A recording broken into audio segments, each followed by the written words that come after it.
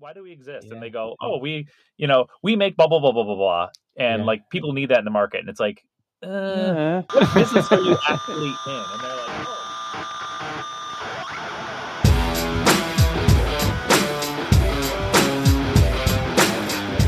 Hello and welcome to episode 108 of Rockstar CMO FM. The M is for marketing and the F is for, well, you decide. As you're probably wondering, does the world need another effing marketing podcast?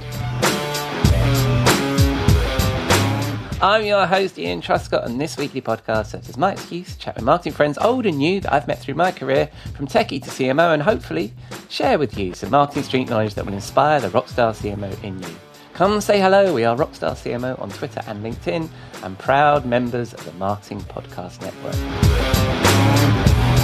This episode is recorded on Friday, April the 1st. I hope you've had a good week and you're well, safe, and staying as sane as you feel you need to be. This week, Jeff Clark and I dive into some listener feedback and broaden our look into buyer's journey models. I chat with experienced CMO Tim Hines about his book, The Marketing Starter, and we wind down the week in the Rockstar CMO virtual bar with my chum, Robert Rose, for a cocktail and a marketing thought. But first, we need to pay the bar tab. I'll be back in a moment. You may know you're listening to this show along the Marketing Podcast Network, but did you know there are other great shows on MPN to help your business? Christy Heiler hosts a fantastic podcast called Own It. Christy, tell us more about the show. Own It is all about celebrating women and non-binary advertising agency owners. We talk about buying out of the Boys Club of Advertising because less than 1% of ad agencies are owned by women. And where can people subscribe? You can find the podcast at untilyouownit.com. We're also on the Marketing Podcast Network at marketingpodcast.net. And of course, you can subscribe wherever you get your podcasts. You heard her. Go subscribe. As a regular listener, you know that I like to geek out on all things content. And back in episode 66, I chatted to Thomas Peam, CMO of Storyblock, a highly rated headless content management system, who are now a partner of the Marketing Podcast Network. Our friends at Storyblock have created something really interesting if you're a content geek like me. It's a new report called The State of Content Management, based on a survey of 515 businesses in the US and Europe, companies just like yours, and how they are approaching content distribution through their digital channels in 2022. Managing content is more complex today than ever. Think about it. You have to provide content for your website, maybe a mobile app, and then there's e-commerce platforms, voice-activated speakers. It goes on. Get insights and ideas on how companies like yours are tackling this content challenge with the State of Content Management report from Storyblock. Just go to storyblock.com/rockstar for your free report. That's Storyblock without the C.com/rockstar. I'll also include a link in the show notes.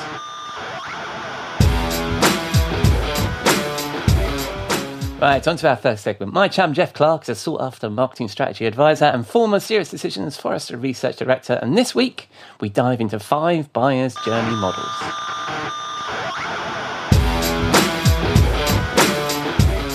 Welcome back, Jeff, to Rockstar CMO FM. How are you, my friend? I am doing well. Thank you for having me back. Oh, absolutely. What else would I do with my Thursday today? What else would I do? Well, and we'll start off with agenda item number 1, the weather in Massachusetts. How's it looking? Gray, warming, slightly drizzly. Mm-hmm. We had a freeze just like a couple days ago. It's like it went from being warm and sunny to all of a sudden being in the high teens at night, Fahrenheit, and it was just like a real shock. Of course, that happened to be the time that we had somebody come in to work on our heating system. Oh, no. So that was fortuitous. Yes, we have had the craziest day today. It's bright blue sky right now in our afternoon, but we have had horizontal hail earlier on when my daughter was walking back from college. And snow and all sorts of things. So our weather has gone crazy. We had a lovely week last week, though. So that's the weather out of the way. And now on to politics and then religion. Sorry, I had to cough. Yes. No, we will move to marketing. We should. Okay. I was always taught that when in polite company, one doesn't talk about religion and politics. One talks about marketing. But between us, that's fine. So last week we completed the 5 effing marketing fundamentals that you gratefully brought to our table. Is that the right way of putting it? And we discussed at one point during our conversations, in fact, the 4th of our effing marketing fundamentals was the buyer's journey. And we had a listener call in, mention on LinkedIn, Irene Nehel Kane, who suggested we take a look at the Gartner model. I think you were discussing the serious decisions model during that episode. So the Gartner model, what say you, Jeff? I think this opens a can of worms or Pandora's box, whatever metaphor you want to use. But it because there are, if you go to the analyst firms and you go to the vendors and the consultants, there's lots of different models, buying models out there, and and they're probably all have their strengths and weaknesses. Obviously, when it comes from a Gartner, Forrester, it has a certain weight to it. But I think that what I thought we could do is like touch on a number of them. Okay. And it's only fair, isn't it? It's fair. It is fair. I think that suggesting the one from Gartner was absolutely appropriate. But I thought we'd cover AIDA, which is kind of like the original Gartner, Forrester, the one from Serious Decisions, which is more of a business model, and then Forrester had their own that was more consumer oriented. And then there's one because I was looking for one where it kind of dug deeper into the post-purchase experience, sometimes called customer life cycle as opposed to buying model. And so we pulled one from the Pedowitz group. Oh, that's fantastic. So you've narrowed it down to 5 of all the billion that are out there. Yes. I think we're willing to have other listeners suggest others. And as we were talking about this in planning, it's like we really should put this up, on the site as a blog or whatever. And so if people want to, as they're looking through it, say, like here's an interesting variation on. Yeah. Well, and also perhaps we should create our own Rockstar CMO buyer's journey from all of them. But one of the things about this conversation, I will include all the links to these models in the show notes because they're quite visual, aren't they? So I think in the medium of radio, as we are, we're gonna try our best to demonstrate what these models look like and wave our arms around, but nobody's going to be able to see. Use sounds. So in your research, and that's what I really like about our weekly get together is you go off and you look into this stuff. What did you find of that? Well, I don't know if it was just these 5, but of the research you were doing into these buyers models, what did you find they have in common? Should we start there? Well, I think, they all start with some, potential buyer recognizing a need, and it could be called awareness, it could be called problem identification, so there's lots of different terms for it, but it's basically the same thing. It's like, oh my gosh, our company needs to, we're not hitting our goals in this group. And so we need to, create a new technology, a new process, a new something. Yeah. So now we're going to go out and search for help on that. They all end with making a decision, So you called action, you called selection, you can call all kinds of things, but basically it comes down to the buyer making a purchasing decision. Yeah. And then in the middle, there's all the fun stuff, which is like, interest, exploring, commitment, it's all, it's various ways of looking how people go through the process, and whether it's an individual in a consumer or whether it's an organization, there's a similarity in how you approach it, but these different models, they come up with interesting ways of basically helping you create the construct that you can look at your own buyers and their journeys. Right. So, but also, did you? Is there varying levels of complexity as well? I think when we were chatting, absolutely, we were chatting last time, our advice to folks when building a buyer's journey was to keep it simple as possible. But obviously, these guys. I know you're a former analyst, as am I, for a very short period of time. You've got time to explore every nuance of these. If we didn't create complexity, what would we be doing? But I think the thing is that the complexity they add usually helps you understand something about the process, and whether you in your own construct, which as we wrap up talking about this, as you're using it yourself, it's like, what do you do with all that detail? Is there some way you can use it, or you just that's nice background, and now I'm going to create my model? Yeah. Everybody should, shouldn't they? It's their model. They shouldn't stick religiously to these. So, right. So you named 5. So let's start with the first one, Ada. Tell me about that. Yes, which is, I can't remember. Are we going alphabetically, or are we going, because it works either way. I'm following your notes. Okay, The way the notes work, you're not going alphabetical, mate. You're going Ada, Gartner, Forrester Series Decisions, Forrester. Oh, that's right. Yeah. Okay. So anyway, ADA, which is an acronym for awareness, interest, desire, and action, is how I could say it's the granddaddy of models. It was conceived by Elias St. Elmo Lewis in the year 1898, which is the year my grandmother was born. So maybe I should say it's the grandmother of all models.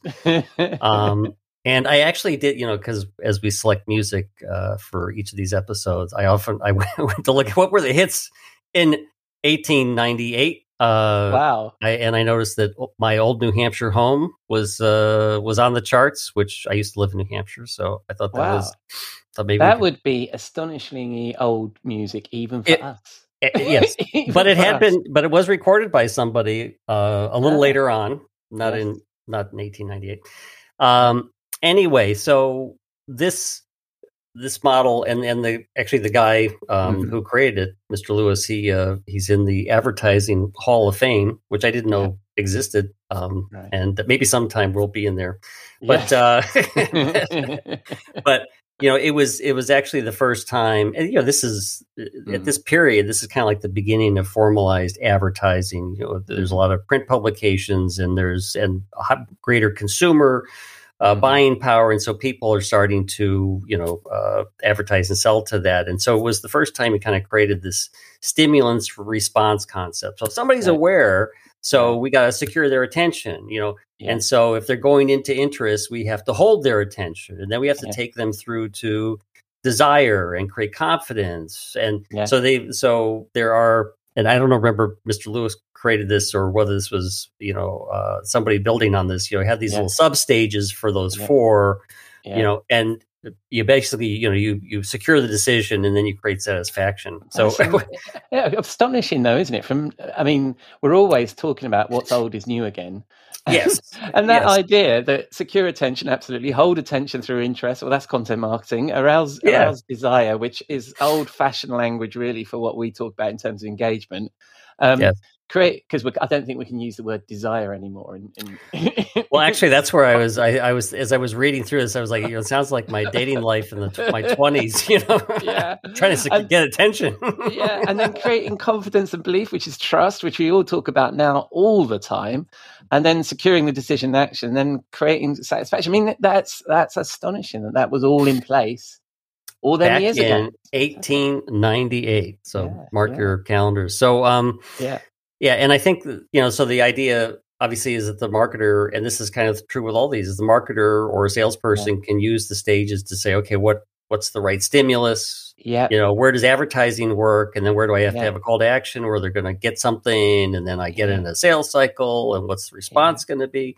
So you're trying to move the buyer along their journey. And the only change really is, when we talk about stimulus to move the buyer along, we're normally talking about being the best answer to the question, using content marketing to do that, right? Whereas obviously when this was written, it was much more of an in-person probably and advertising type process, but it's exactly the same process. That's astonishing. So that's our number 1, which I think should be number 1. Absolutely. What with it? I'm not. This isn't the charts. I'm just saying that you're going to start from somewhere. That's a great place. Number to start. 1 on the charts. Yes. That's a great place to start. So let's move on to your second suggestion. Well, it wasn't really your suggestion. It was Irene's suggestion. Yeah. What did you find when you looked at the B2B buyer's journey from Gartner? Well, what it details out, it has 4 stages: problem identification, solution exploration, requirements building, supplier selection. So one difference from IDA is it's more B2B oriented, because there's the details of the research going on, But I thought it was interesting that particularly in the visualization, which will show, is that in the midst of all these typical steps, like online research and RFP creation, they have some interesting milestones. I certainly wouldn't have thought of CEO turnover. Going to get a buying consultant. Going to getting on a discussion group at LinkedIn to do. So I think what this does is it helps you, and this is the way they build it out is genericized, but obviously this would be very different for very different organizations because it's helping you give an understanding of what's going on inside the buyer's organization, because you may be in contact with the champion or some maybe even a decision maker, but it's like there's all kinds of other stuff going on, and so helping you visualize what that other stuff is, particularly for a salesperson, is just going to be incredibly helpful, because it's like like that point, CEO turnover. Okay, that means there's probably going to be a change in the way the original problem was viewed, or it may be easier, it may be harder, may have a different budget. So you got to go find out what that issue is. So you can work. And just to explain to the listeners, what we're looking at is the B2B buying journey. Those very simple steps in the middle: problem identification, solution exploration, requirements building, and supplier selection. And then around that, what they've included is a whole bunch of stuff that could be happening in those phases, which is wacky flow diagram. It is. But one of the things I found interesting about this is those 4 particular steps were, I don't know. I wasn't really excited by that, and I thought that was interesting there is actually it does reflect the problem with the buyer's journey in the B2B world. The real buyer's journey of what they do is you notice that there's problem identification, then they start looking for a solution, and only after that do they build requirements, which is, from my perspective, like, whoa, what's going wrong? Which is absolutely always what happens, isn't it? People find a solution and get caught up in the shiny tools. We marketers do this all the time. And sometimes we just skip the whole requirements building process and buy the shiny thing. And part of this gets into the terminology, because the terminology may not work for you, and it's like I don't know who conceived this, but the person who conceived it may be thinking of solution exploration as I'm just out there understanding, do people have this problem? How do they solve it? They're not really getting into the defining the solution, which I think as we get to the next model, which I'll wait for the intro. It's a little bit more well articulated. Let me put it that way. Absolutely. And nothing against Irene's suggestion. I just think it's an interesting conversation topic. And you're right. It's how do you define solution exploration? And in my experience, many B2B marketers, that would be Googling, finding something shiny, getting a demo, and getting carried away with all that. Before they'd actually done their requirements, which I thought was an interesting element of that particular journey model. So we move on to the third. Oh God, look at the time. We've got to crack on. We move on to the third, which is probably one that you know reasonably well, the Forrester Serious Decisions B2B model. Tell us about that.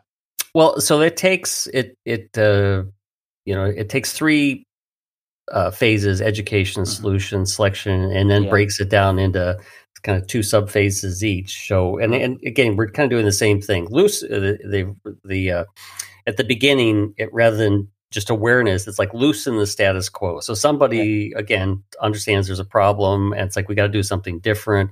So next, I'm going to commit to change. Okay. And I'm going to get the company. It's like, okay, we need to go solve this problem, which like in the Gartner model, it's like internal presentation to get confirmation that it's time to move on. And then you get into exploring solutions, committing to solutions. So, now you're going, as you kind of point out in the previous one, is like, now you're doing this thing where I'm exploring, and then I'm going to commit that, yes, I've got a solution, or I've narrowed it down. Before I move into the selection part, which is justifying and then making the selection. What I like about this, just to interrupt you on that particular point, is I quite like the more emotional language that they've used there in that buying decision stage to reflect a little bit about the challenges of what's going on, particularly in that education phase where you're loosening the status quo and you're committing to change. Those are very much emotional states that your buyer or your target audience or your target account are going to be going through, and that you're going to need to, you're going to need to do in your content marketing or in your marketing in the early stage. Yeah, gets me choked up. Yeah, absolutely. All right, maybe not that emotional. So, but I think the thing that I think, at least I found, and of course I used this as a client, and then I was, at the company, and we were talking to it, but for things like campaign planning and content planning, this was a really good model for, for saying, we're creating, web content or whatever for this stage. We're creating white papers or, sales tools for this stage. And so it becomes a good planning construct. And plus, Serious Decisions, because they would do these buyer analyses on every other year for different titles and different industries. And so there was data that you could use. You kind of benchmark yourself against and understand. It's like, okay, this is, if we're selling into the manufacturing sector, this is where they engage in these particular activities, and this is the type of content they like. So now you can create a plan, and then see how you align it to your sales stages or your lead funnel stages. And again, not that you want to, get things too complex and how you operationalize it, but it's still I think it's probably of the ones we've talked about so far is kind of the better planning tool. Right. That's an interesting point, actually. Not to not to cast shade on Irene's solution of the Gartner. I'm very conscious about Gartner that we were recommended to look at Gartner. But what I think, and I think that's something that Serious Decisions do really well, don't they? Because they've got that B2B focus that these models tend to be very well architected from that perspective. Plus, have a very practical element of it. I mean, the difference between this framework, and again, apologies, listeners, you can't see the visuals, but the difference between this one and the Gartner one is very much more of a practical application of what you need to do during that buyer's journey, isn't it? Rather than just a random bunch of whatever that is. All right, so that's our third one, the Serious Decisions buyer's journey. Moving on to our fourth, you said Forrester for the fourth? Well, Forrester. So when Forrester acquired Serious Decisions, they had they had done a lot of work on customer experience, buyer journeys, et cetera, and so they had a model which, again, because the company was more business to consumer focused, at the time, it tends to have that kind of application, but it certainly is also broadly applicable. Yeah. But it goes through 6 steps of, and again, it's just different terminology: ask, engage, discover, explore, buy, and then use, which is like, okay, now we're actually getting the fact that the customer doesn't go away once you bought the product. They're actually doing something with it, and you may want to sell to them again. Matter of fact, in most B2B relationships, you do want to continue to sell, and certainly in anything that is a more of a SaaS model or subscription based model, it's like there's where you need to dig into the use part, because you need to make sure that they're going to come around for the next ask. Absolutely, and I think. I think use should be in almost everybody's buyer's journey. I mean, post-sale should be in everybody's buyer's journey, particularly in SaaS. I mean, I was chatting to a SaaS business software executive about win-loss analysis. We were chatting about that the other day on the show, and when I talked about loss, they were talking about losing customers through churn, like you do as a SaaS vendor. And so that's a different dynamic, isn't it? When some of these models were built from a sell and sort of go away perspective, or perpetual models, that use piece is becoming very much more important, isn't it? Yes, it is absolutely more important. I'm gonna hold on that thought for 30 seconds for a moment, because I think the other thing that this model does is that it brings in the external forces, which certainly aren't clear in the other ones yet, but it's like, it talks about advocates, community, influencers, and how they help make the wheel, because they've depicted this not as a linear flow, but more as a wheel. So it's like, how do those, groups of people, how do they help the customer go through the process, and which I think is extremely valid point on its own. Yeah, and I think if people listened to the show a couple of weeks ago, I was banging on about hamster wheels, and this is quite nice. And it actually shows the customer journey as a wheel, but it's being driven by a chain that's being driven by cogs of what it is you do. So again, struggling to bring I think the brand team said we're not putting the hamster on the diagram. All right, let's look in we never managed to do anything in 20 minutes, do we? But so let's look at the fifth. So the Pedowitz group, which, to be honest with you, I was completely unfamiliar with. So tell me about that. Well, so they're more of a consultant than a advice. Well, I should say more than an analyst firm. So they've got a model that I think it's funny because it's similar to other models I have seen, and I know when we were at SDL, we had kind of our own customer lifecycle model we were working with, but. What it does similar to this, actually, didn't it? It was like a is it the Mobius? This is like a figure 8. Yeah, the Mobius loop, or whatever it's called. Yep. Yeah. So and so it takes that use phase that we talked about with the Forrester model and breaks into 5 stages: onboarding, adoption, value realization, loyalty, and advocacy. Yeah. And I think what is really good about this is that and my experience working with customers that were more SaaS oriented, it's like, okay, we've got the customer, so did we properly onboard them so they can use the product? Once we've properly onboarded them, are they adopting it? And then after they've adopted it and they're using it, are they getting the value out of it? Have we built loyalty? Are they advocating on our behalf? And so these are these are things that, certainly marketers and salespeople or account managers in SaaS businesses or subscription businesses, particularly, but it could be in any. You really need to pay attention to how the customer is experiencing the product itself or the service itself, because that's going to be the key to making sure that you've got return business. And there are things that marketers and salespeople can do at each of those 5 subphases to take advantage of it. Absolutely, and part of the challenge of that, isn't it? Sometimes in B2B, I think a lot of this applies to B2C. It's just not our expertise, I guess. But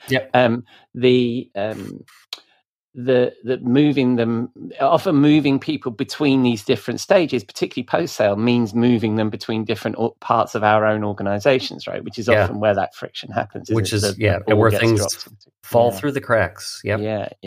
So that's fantastic. So those are those I'll feature those 5 models in the show notes, so people should take a look and go through the links.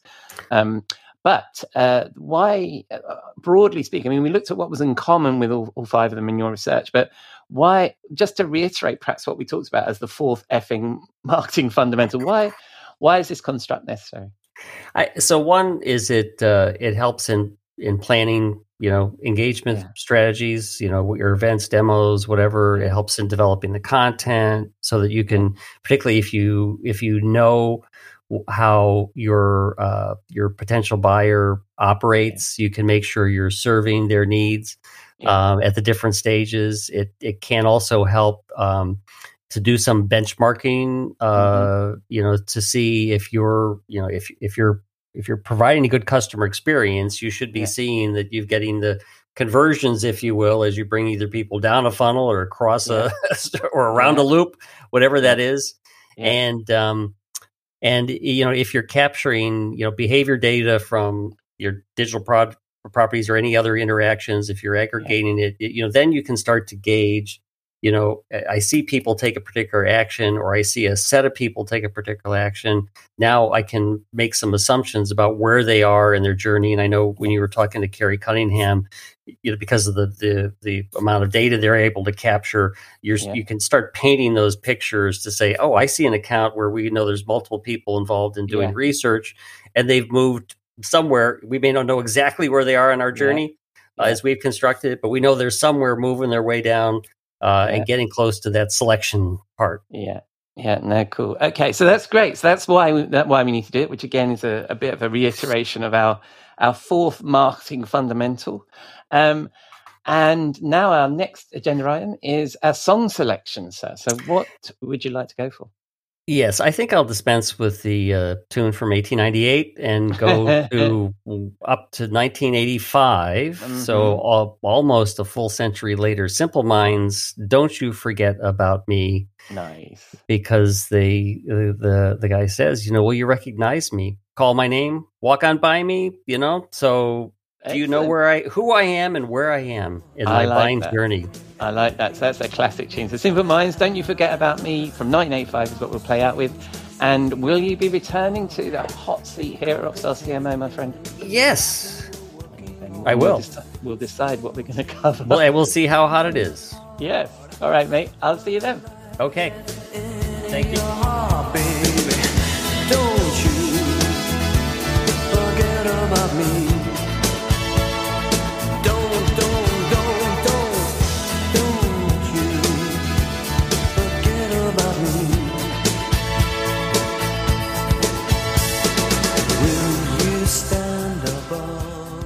Thank you, Jeff. Sticking with the 80s this week with Don't You Forget About Me by Simple Minds from 1984. Reminds me of the movie Breakfast Club, another 80s classic.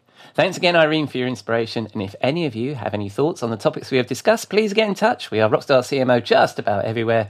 And of course, I'll include all the links to those models in the show notes.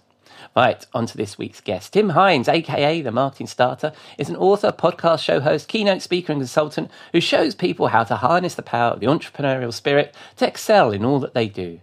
Tim specializes in developing omni-channel marketing programs within a variety of industries and partnering with startups to get their dreams off the ground. With nearly 20 years of experience, Tim has developed strategic marketing initiatives with a multitude of clients, including Dialpad, Tribune Media, Ticketmaster, and as you will hear, the CIA. I couldn't resist bringing that one up. Hope you enjoy this conversation.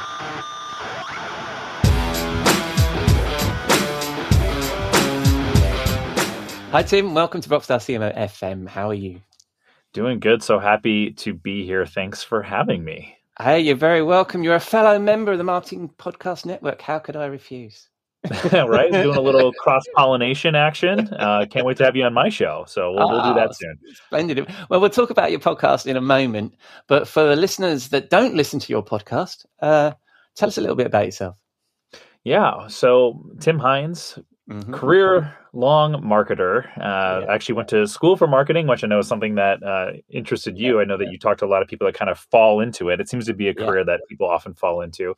And maybe I fell into it in a way, but maybe a little earlier than other people. I actually was originally going to school for architecture, and I couldn't hit those that math level that needed to be there in architecture. And so I was like, well, what's another thing I really love? And I love business, and I kind of worked my way into marketing and its nuance of understanding the human experience and behavior. I found that so interesting. So I jumped into marketing there, and I've been working for nearly 20 years in technology and startups and a variety of different industries.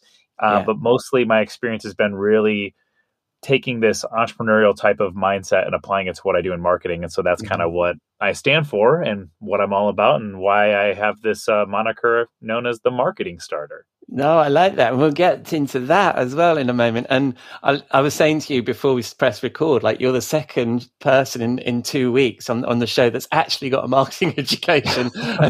So, I mean, I don't have a full marketing education. My marketing education is all these books behind me. But those honestly are probably better than going to college for it anyway. I mean, let's be real. It changes so fast. Like, what did I learn back in the early 2000s that even applies today? I couldn't tell you. Well, one of the things I think is interesting in the debate about marketing education is just that, isn't it? That I think that as a marketer, you need to remain a lifelong learner, don't you? Because things 100%. Change so much. So I think having the education is a great foundation and probably teaches you to learn. But you can't rely on just that. What you learned, in the same for me, right? So people will get more out of your podcast than they will out of a consumer behavior course in college. That's for sure. That's very kind. Thank you, Tim. Yeah, they get an hour of whatever this is.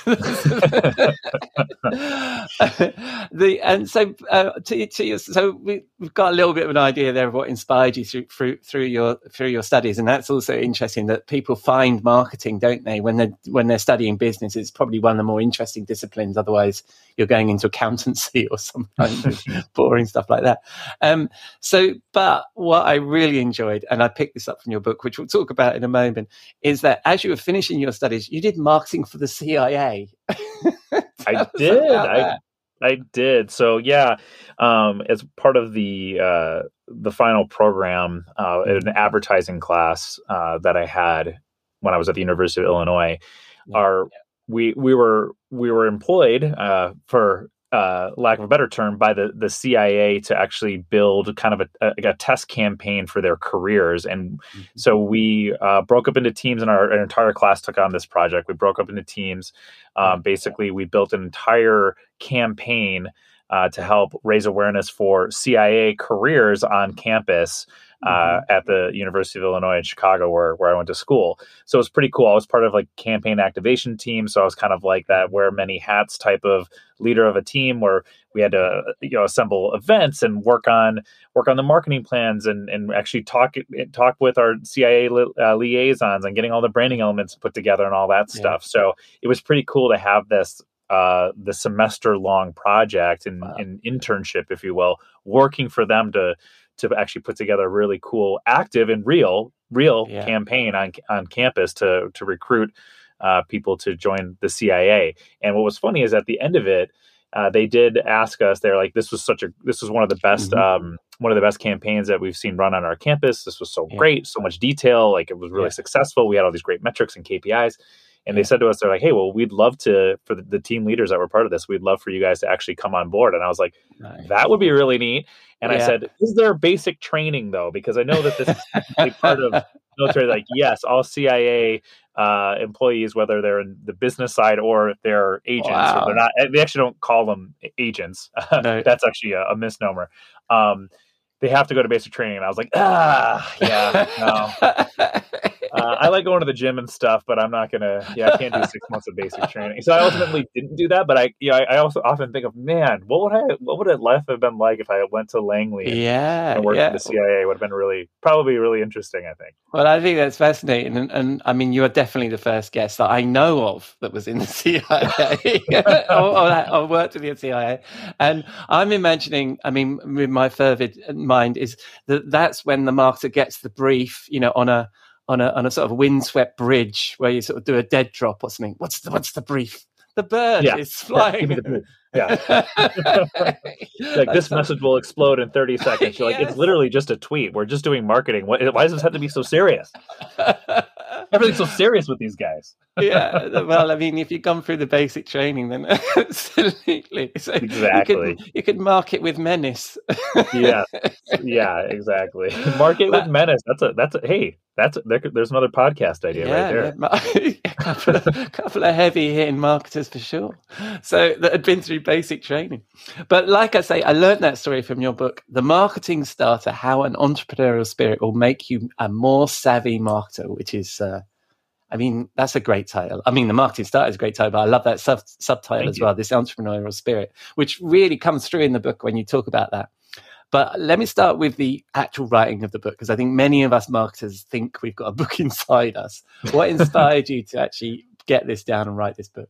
Yeah, well, that's an interesting story. And going off of that note that you just said there, I think we do all have a book inside of us because, well, I mean, we all have some sort of experience, that unique experience that we can share. It just comes down to like putting pen to paper and sharing that idea. And honestly, for all the would-be authors out there, writing it and getting the manuscript done is literally a quarter to a third, maybe max of the work. The rest of it comes after that. Like just getting the thing made and published is way more work than writing it. But yeah, so the idea really... Yeah, the idea. Yeah, really the other came thing I heard, because I talk to authors on this podcast, it's then the promotion, isn't it? Yes, which I'm in the middle of right now, and thank you for yeah, having me on the show. Yeah, so the writing was really easy. Then getting it made, that's the hard bit, and then it's the promotion. Oh my God. Oh yes, I'm in the throes of that at the moment. Yeah. The book actually came out on March 29th, and depending when this is airing, no, obviously. No, this goes live on Saturday. So your book was published this week. Perfect. So the middle of this week. Yes. Yeah, so you're in the throes of it. So I'm giving an hour of my time here to this show in the middle of promotion. But it's all part of the shtick, right? Yeah. So. Yeah. So the core idea is this idea of the marketing starter. So what do you think makes a marketing starter? So I break down in the book what the concept of a marketing starter is, and I try to eke it into 3 parts. One, you're a marketer, obviously, first and foremost. Yeah. 2, you're part an entrepreneur, right? So you're thinking like a startup founder would. And then the third part is that you're part scientist. And all of those are then what I say are wrapped up in a blanket of hustle. And and so, we know what hustle is, and that's that ability to grit and the grind to get up and do things and make things happen. And I look at other marketers that are doing cool things, like even you with this podcast. Like, I mean, you've got your own stuff going on. You got your day job you're working on. You're trying to also launch a cool podcast where you're sharing great ideas and meeting with people. You already have a great foundation of what a marketing starter is just by going out and doing something. One of the things that I believe sets entrepreneurs apart from everybody else in this world is that anyone can have an idea. I have ideas. You have ideas. You're like, hey, I've got a great idea for a podcast. But an entrepreneurial type of thinking person actually takes action and does it.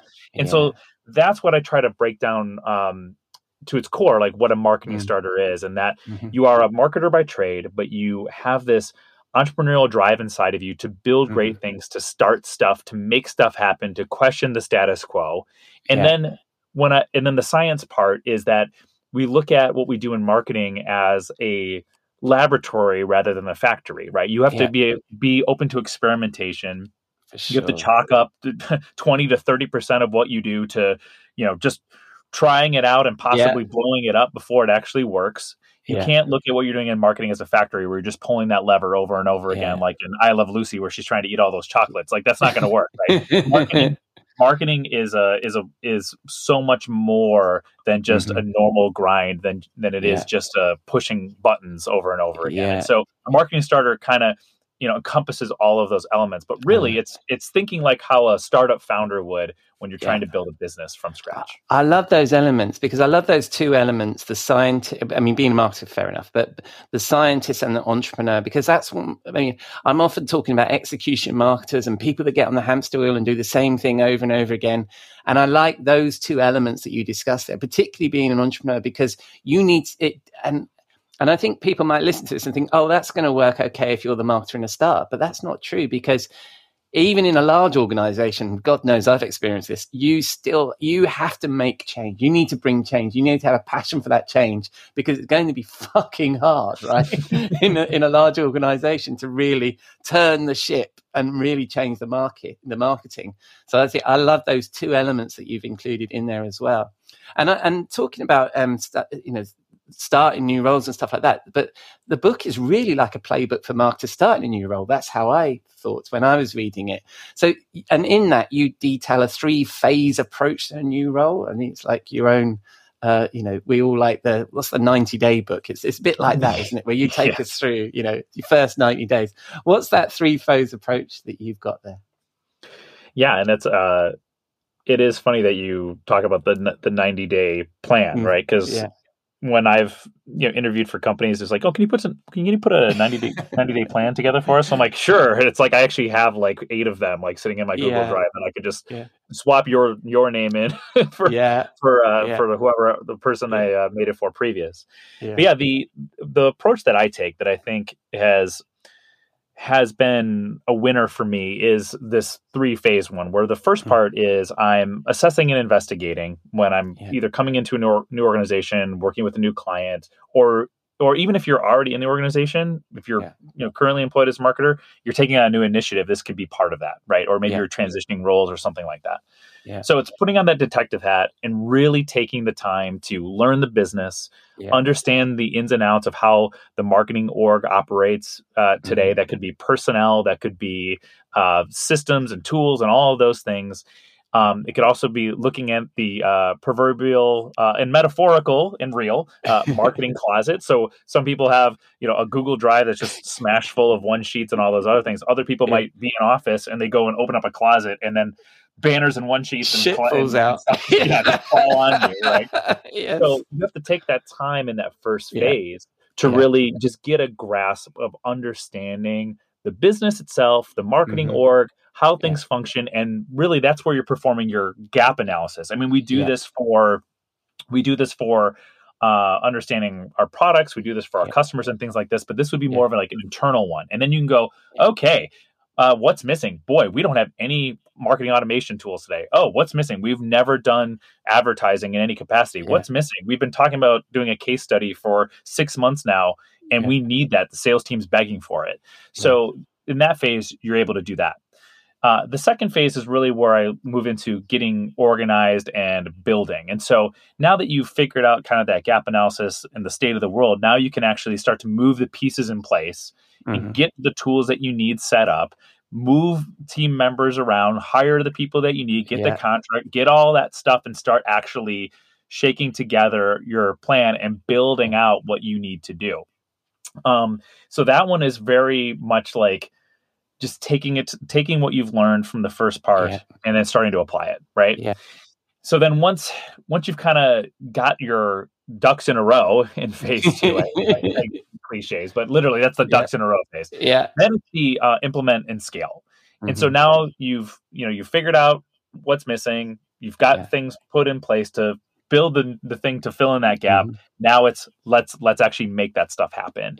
And so then it's implementing your plan and trying and testing and making things work. And that's really where the laboratory analogy comes in. Now you're starting to implement, you're testing things, you're tinkering. Marketing's never right the first time around. Never, ever, ever is it right the first time around. You might glean best practices from a competitor or maybe from a company you worked at before that works well within your industry. But your company is always going to be somewhat special, somewhat nuanced. And so you can maybe try a tested and true maybe avenue of practice of doing marketing, but it might not work for you at the right time. So that's really where you got to implement it, figure it out, test it, and then it's scaling it up. So then we look back and we go, all right, we've tested all of these things. We know it works. We know what doesn't. Let's take those things that work and try to ramp them up and then put more of our marketing resources and dollars toward that. So that's really what I kind of do in a 3-phase. And by no means does that have to happen in 90 days. It could happen. That could take a year. Depending on the organization you're at. Or if you're maybe a contractor and you're doing it with a client, you might have to do that in like 2 weeks. Depends on your scenario. That's what I was going to say. I listened to Drew Niser's podcast, and he has some great guests on there. And he was talking to somebody the other day, and that first phase you were talking about, she was like, "Yeah, well, we did that for the first year." And I'm like, "Who gets that amount of time?" But right. I wish I had that amount of time most of the time. And marketing starters usually don't. So no, and that first phase, that discovery phase, is so important, particularly before you get institutionalized, and then you start thinking. You start getting into the thoughts, into the way that things have always been done. I think because you come in from the outside in. And do you think that approach for you? Because I missed the bit at the beginning though, and I should have asked you what you do as a marketing consultant. But do you think you've been a marketing consultant for years, right? Do you think that approach, is that what helps you when you're in a new role? You can take that sort of consultancy view, that discipline that you've had, to then do that discovery? Actually 100%. And that consultancy type of thinking or approach is a marketing starter approach, because you're coming in, you're fully employed to an organization. And a marketing starter should never sit around and wait to be told what to do. Absolutely. A consultant doesn't wait to be told what to do. Yeah. A consultant is like, I am my own business. I'm coming in to help to serve as an expert to help you figure this out, client. So if you look at what you do, even if you're employed with a company as a consultant, you're already taking a huge step in thinking like a marketing starter. Yeah. No, I like that. And you do actually cover that in the book, don't you? About you can't wait to be told what to do. And you cover you lots wait of to stuff. be told what to do, you're already a step behind. You're already failing. Yeah. And I mean, you cover a lot in the book, and unfortunately, I should have actually just done like either a series with you or just done a whole episode. I'll gladly come back. This is fun. Definitely have you back. And you cover everything. You cover building a team. You cover the management side of it. You cover building a budget. It's a very practical book, a real how-to. But I want to fast forward to the end. Well, actually, no, what I wanted to ask you about, because you also talk about why, and I think maybe we've got a few minutes where I can just ask you about that. Part of the book, you talk about Simon Sinek, why, which is also part of my own self-marketing education, if you like. Sure. Why is that part of it so important for a marketer out of those things you talked about? Yeah, well, I like many people, and like anyone who's a serious marketer should be part of that Simon Sinek school of starting with why. And if you guys haven't read his book, fantastic book, and his other books are really great too, or watch his TED Talk at the minimum. When it comes to really getting an understanding of what you're doing in marketing, you have to understand the company's why, the mission, the vision. Otherwise, if you don't have that buy into it, it's going to be hard for you as a marketer to translate what you need to do in your marketing activities to the outside world and try to, you have to buy into it yourself in order to then be able to sell it to the outside world. And if you don't understand the company's why and why they exist and why they are even doing what they're doing, then it's really difficult for you to then do a good job. And so taking a step back to be able to explore that for your own edification as a marketer is great. And I do that every single time I'm either working with a client or working at a full-time organization, whatever. But I've also had, I guess we'll call it a privilege, to be able to help companies do that themselves and go, hey, what's your why? Why do we exist? And they go, oh, we make blah, blah, blah, blah, blah, blah. And like people need that in the market. And it's like, what business are you actually in? And they're like, oh, well, we make widgets. And it's like, but what does that widget do for people? And they go, it does this. I'm like, but is that what it actually does? Or does it allow them to spend more time with their family because you simplified their workday and allowed them to get home earlier? And they're like, and they go, oh. And so Simon Sinek's teachings have really helped me. And honestly, I wish that was a course that I took when I was in college, because that would have been like, it was such an aha moment when I first discovered him years ago. I completely agree. And also, we as marketers, sometimes we invent the why, and you can't do that. It has to be absolutely authentic. You have to talk to the rest of the business, and you may not agree with the why, but that's the authentic business that you're going to need to take to market. And also, I got some of that also from like one of the oldest, but Theodore Levitt, when he talks about, the railway industry being in the transportation industry. It's those kinds of conversations that I think are fascinating. Anyway, I took us down a path there, which I shouldn't have done at 20 minutes. No, well, I mean, I think one other great point with that you just said a second ago was that you can't manufacture it. You can't make it up either. Like you can help the company discover it if they haven't, had their aha moment. But I think that's why it's important for marketers to really have a transparent and great working relationship with the founding team, if they're around, or the executive team who's responsible for company culture and responsible for company why. And I've had the great privilege to, work alongside with CEOs and even report to executive staff.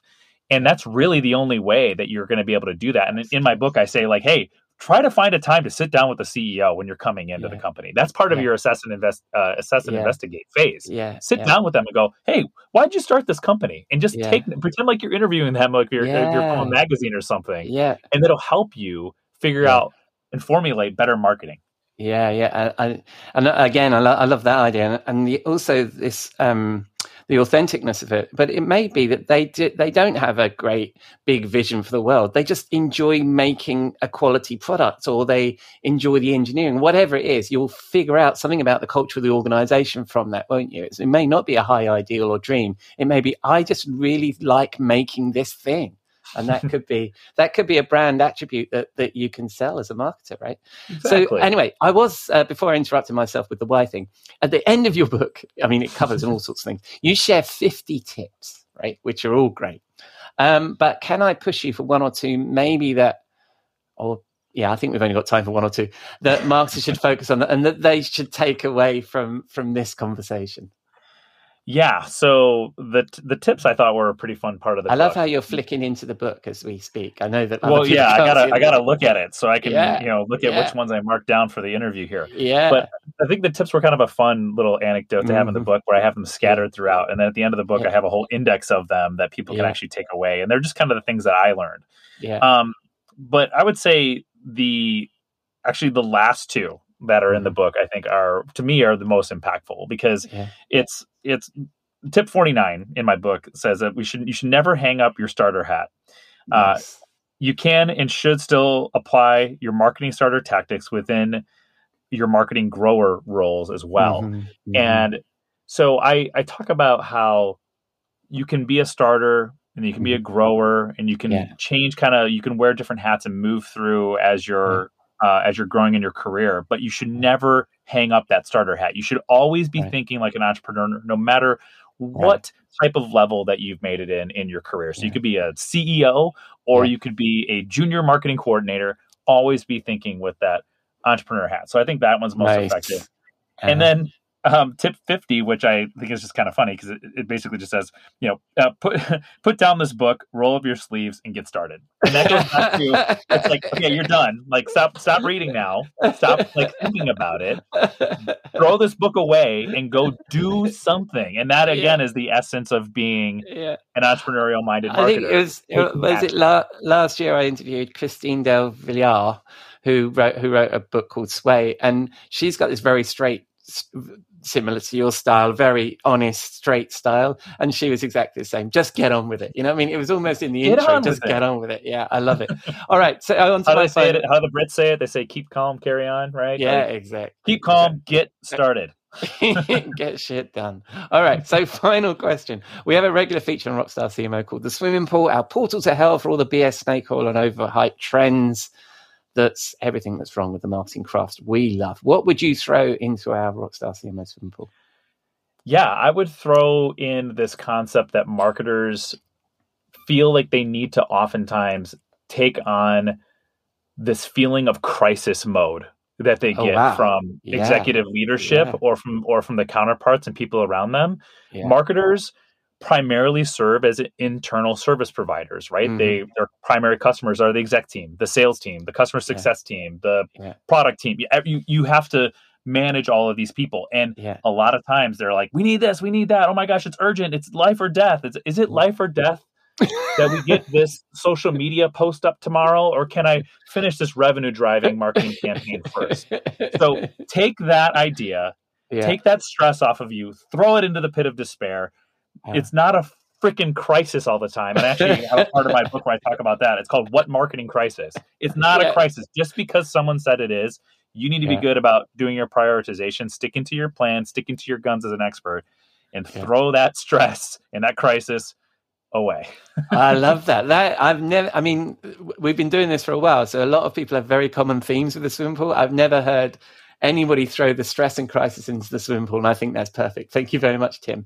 Well, I promise you I'd come in with some unique thoughts here. So. Yes, I love it. And you've been a very unique guest. I mean, the CIA for a start. But when people spin the dial on the interwebs, where they're going to find you, Tim?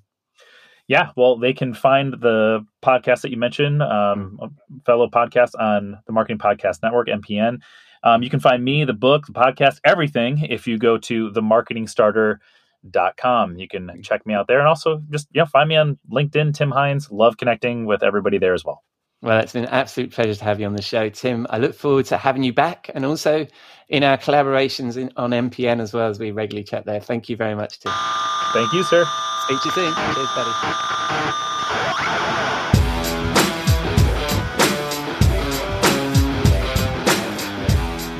Thank you, Tim. I enjoyed that. What a great guest. And that's just a taste of what he shares in his book. I recommend you take a look. While the title says Marketing Starter, definitely plenty here for everyone. Especially, I like the point that we need to fire up our inner entrepreneur. Right, it's Friday evening. Time to wind down in the Rockstar CMO virtual bar and find my friend and content marketing guru, Robert Rose, chief troublemaker at the Content Advisory, for a cocktail and a marketing thought.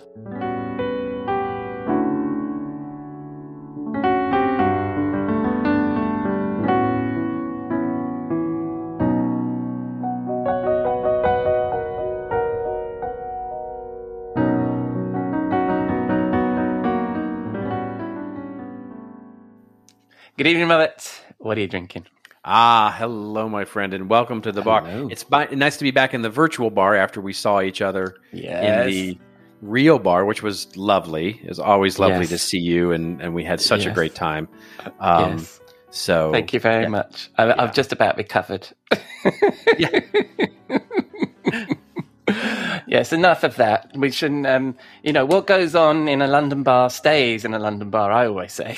There it is. I think that's probably true. And, it's nice to see, I'll put it this way. It's nice to see how many people are back, right? I mean, it feels semi-normal again. Anyway, so here we are in the virtual bar, and I have a nice, again, similar to last week, a very simple cocktail, and it's because I have been now, because of the time that I spent in your lovely country, I was longing a bit for some warmth. And sunshine, which is always And so we when we got back, we went out to the beach and spent a little time. And I had one of these, and it's a lovely, very simple cocktail. I don't normally drink a lot of vodka, but this is a vodka drink. And it's one of the more popular drinks here in the U.S. I don't know how popular it is there, but one of the more popular drinks here is a vodka cranberry. What we like to do here is we mix that. So it's vodka, cranberry, and grapefruit juice to make what we call a sea breeze. It is a nice thing to have while you're sitting on the beach. Just a very refreshing, lovely cocktail, especially if it's a little warm. That sounds delicious. That sounds absolutely delicious. I shall attempt to make a refreshing sea breeze using the ingredients on my desktop bar. As you can hear from the clanking, good sound effects. I'm going to do something a little bit different from last week and from the other weeks, because you inspired me 2 weeks ago with some ingredients that I actually had around the house that I've actually brought to my bar. Did you put ice in that?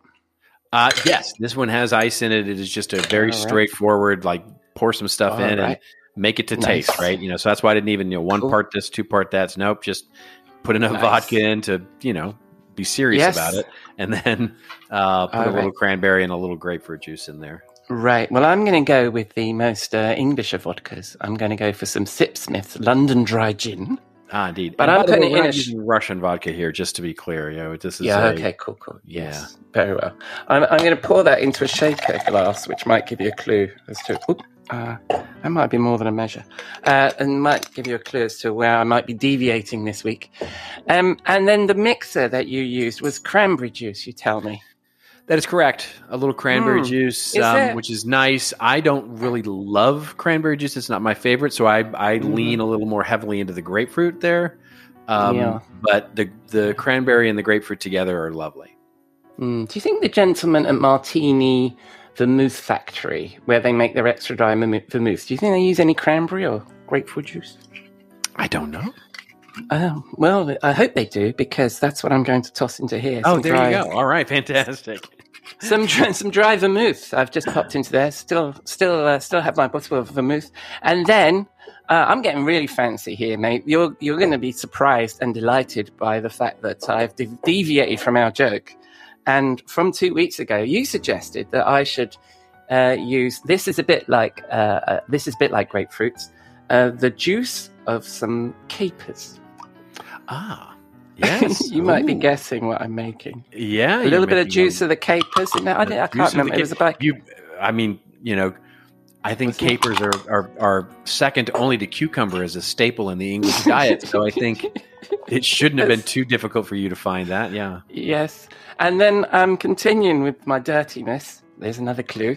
I'm popping a little bit of the water from some olives. That I have brilliant. In here.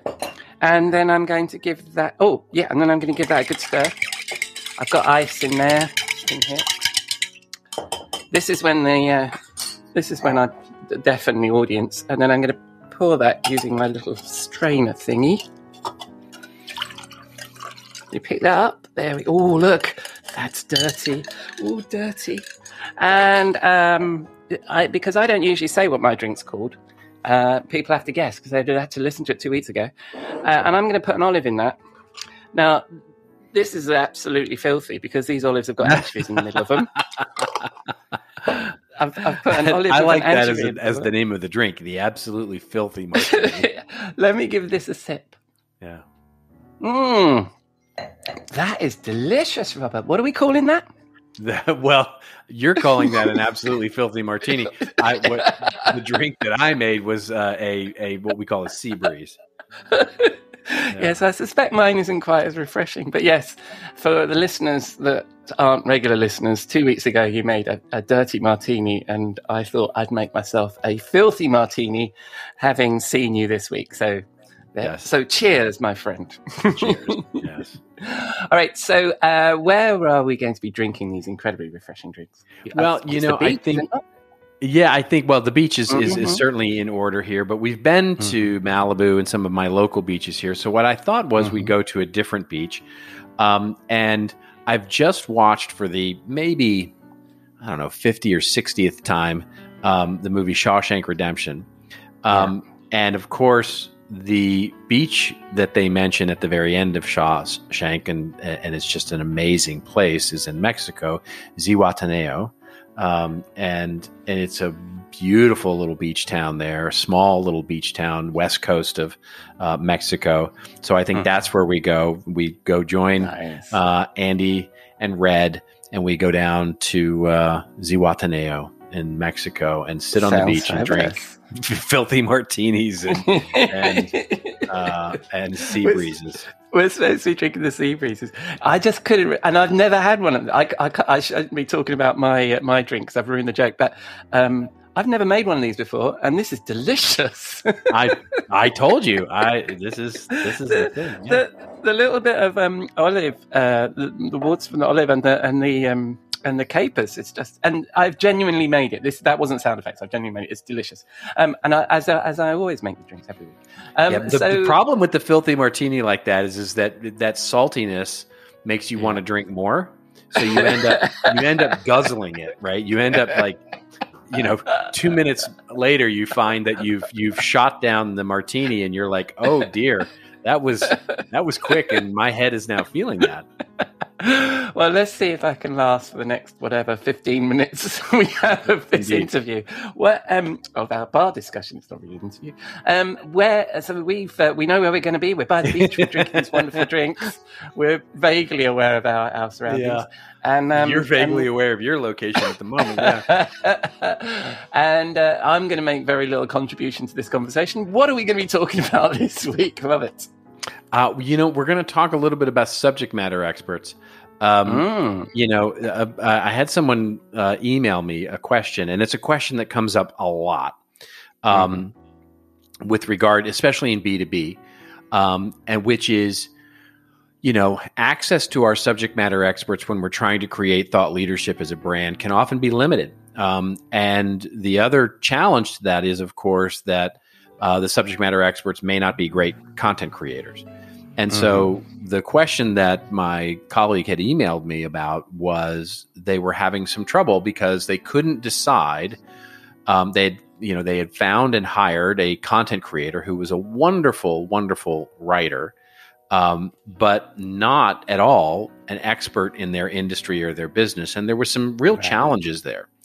And, so the question sort of then reemerged for them, which is, do we bring in subject matter experts in terms of our content team because, and hopefully, help them write better?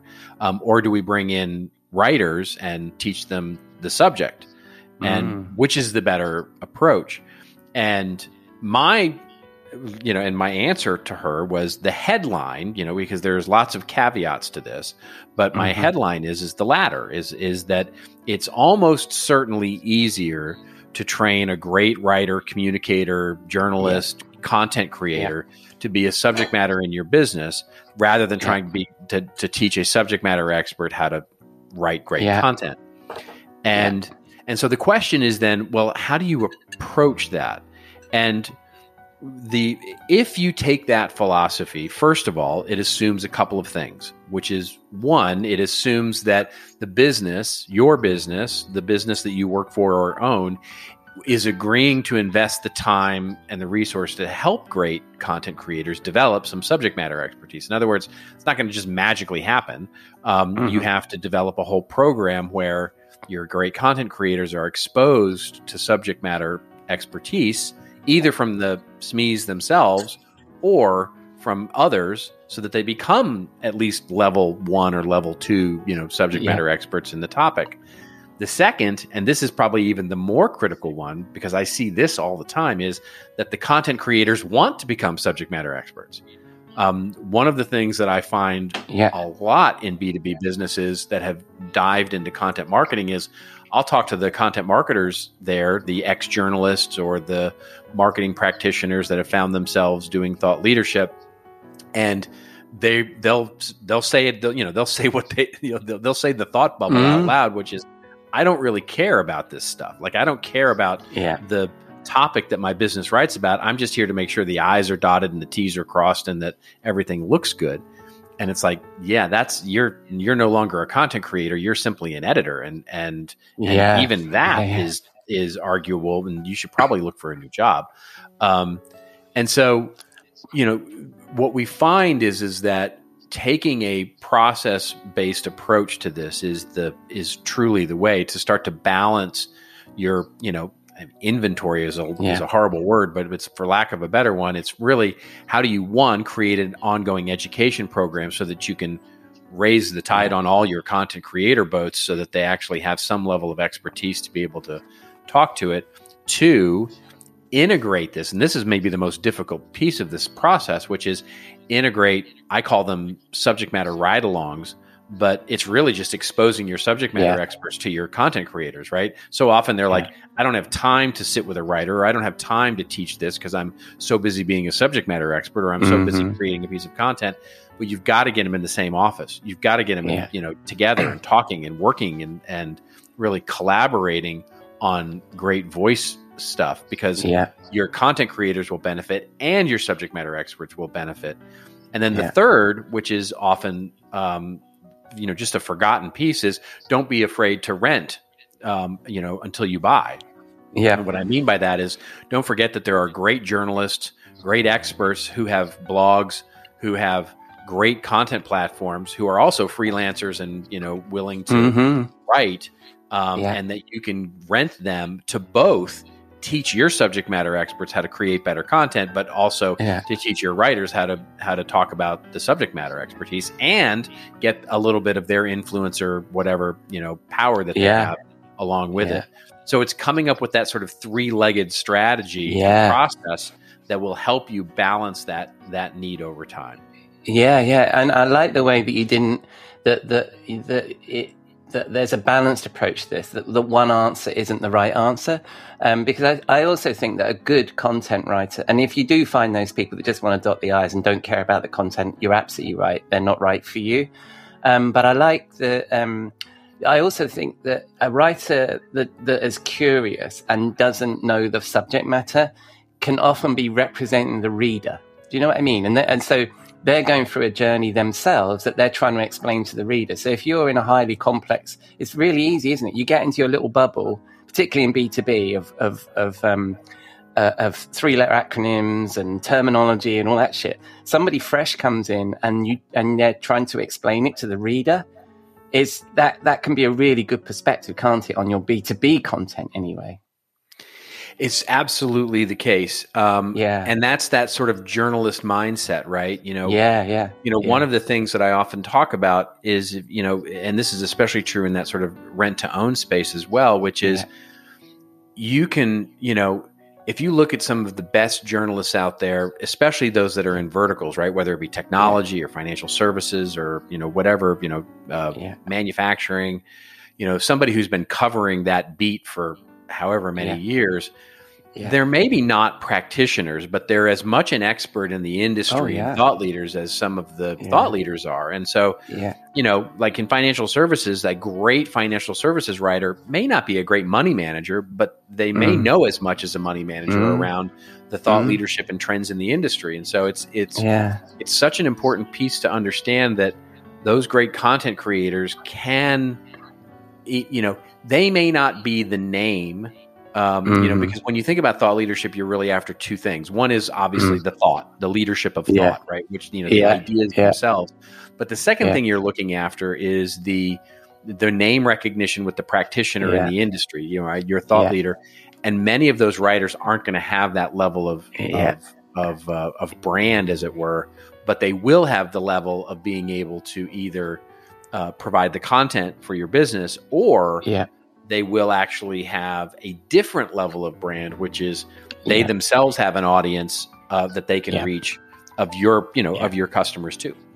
Yeah, absolutely. And that's why I thought, so, a blend of those things in your content strategy. So you've got those high, those influencers and those sort of that top end of your content, as well as, all the way down, filling that. The other thing I found as well is when a subject matter expert tries to write like marketing and thinks that they need to like write in a certain style that they think is a marketing style, and it's awful, right? And you want to get them actually to be a bit more right with their own genuine voice. That's what I found. Have you seen that as well? I have. Yeah. I mean, and by the way, the reverse too. So one of the things that comes up a lot is the idea of technical documentation, right? So should engineers write the technical docs, for a particular thing? And technical documentation is its own art form, quite frankly. And the way that you write technical documentation is highly dependent on the audience and the way that they're going to consume and the reason they're going to consume. Is it really just to find the shortest path from A to B? Or are you trying to train them and engage them and educate them in a deeper concept? Or are you trying to engage them and entertain them in some way? And so when we think about technical documentation, it is its own form of content. And so is it better for that engineer to write it, because they probably will write it in the shortest path from A to B, but probably aren't great at writing the deeper level education and engagement that keeps somebody deeply entertained for a deeper concept education. So, that finding the right purpose behind your, the audience's need and what you're trying to convey is such an important piece of that, because people are just more adept at writing different kinds of things than others. Yeah, I mean, having run product development teams earlier in my career, trying to get them just to comment their code, let alone write documentation, it's impossible. So I think, you definitely need some help with that. Well, that's a wonderful thought. Trying to get our SMEs to write content and that across that content strategy, content marketing strategy. And where will people find subject matter expertise if they were to stroll around the internet? Well, there's a few places, primarily on our wonderful little hovel on the website, which is contentadvisory.net. That's mostly where we publish things. Splendid. And when not in any technical way. Not in any technical way. There's no comments in your code. And that's right. When that people spin that's a fair point. And when people spin the dial on the interwebs, where are they going to find you? They're going to find me mostly on Twitter and or LinkedIn, both of which I love to engage on. Splendid. And will you join us back in the virtual bar next week? I will be here, no doubt. I look forward to it, mate. I'll see you then.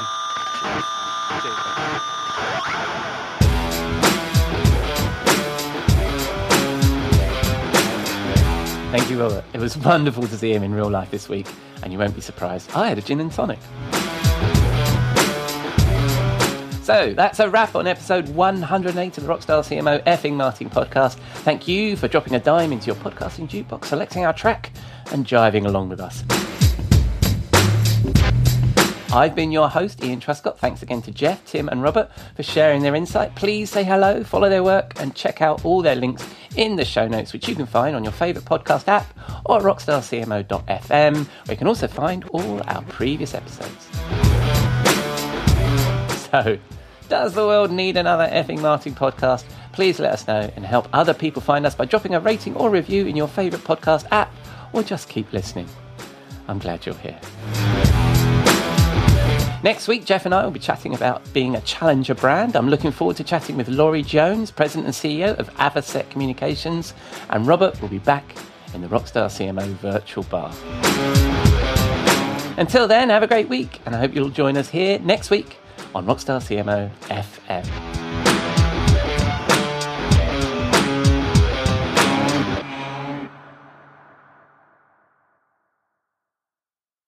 This podcast is heard along the Marketing Podcast Network. For more great marketing podcasts, visit marketingpodcasts.net.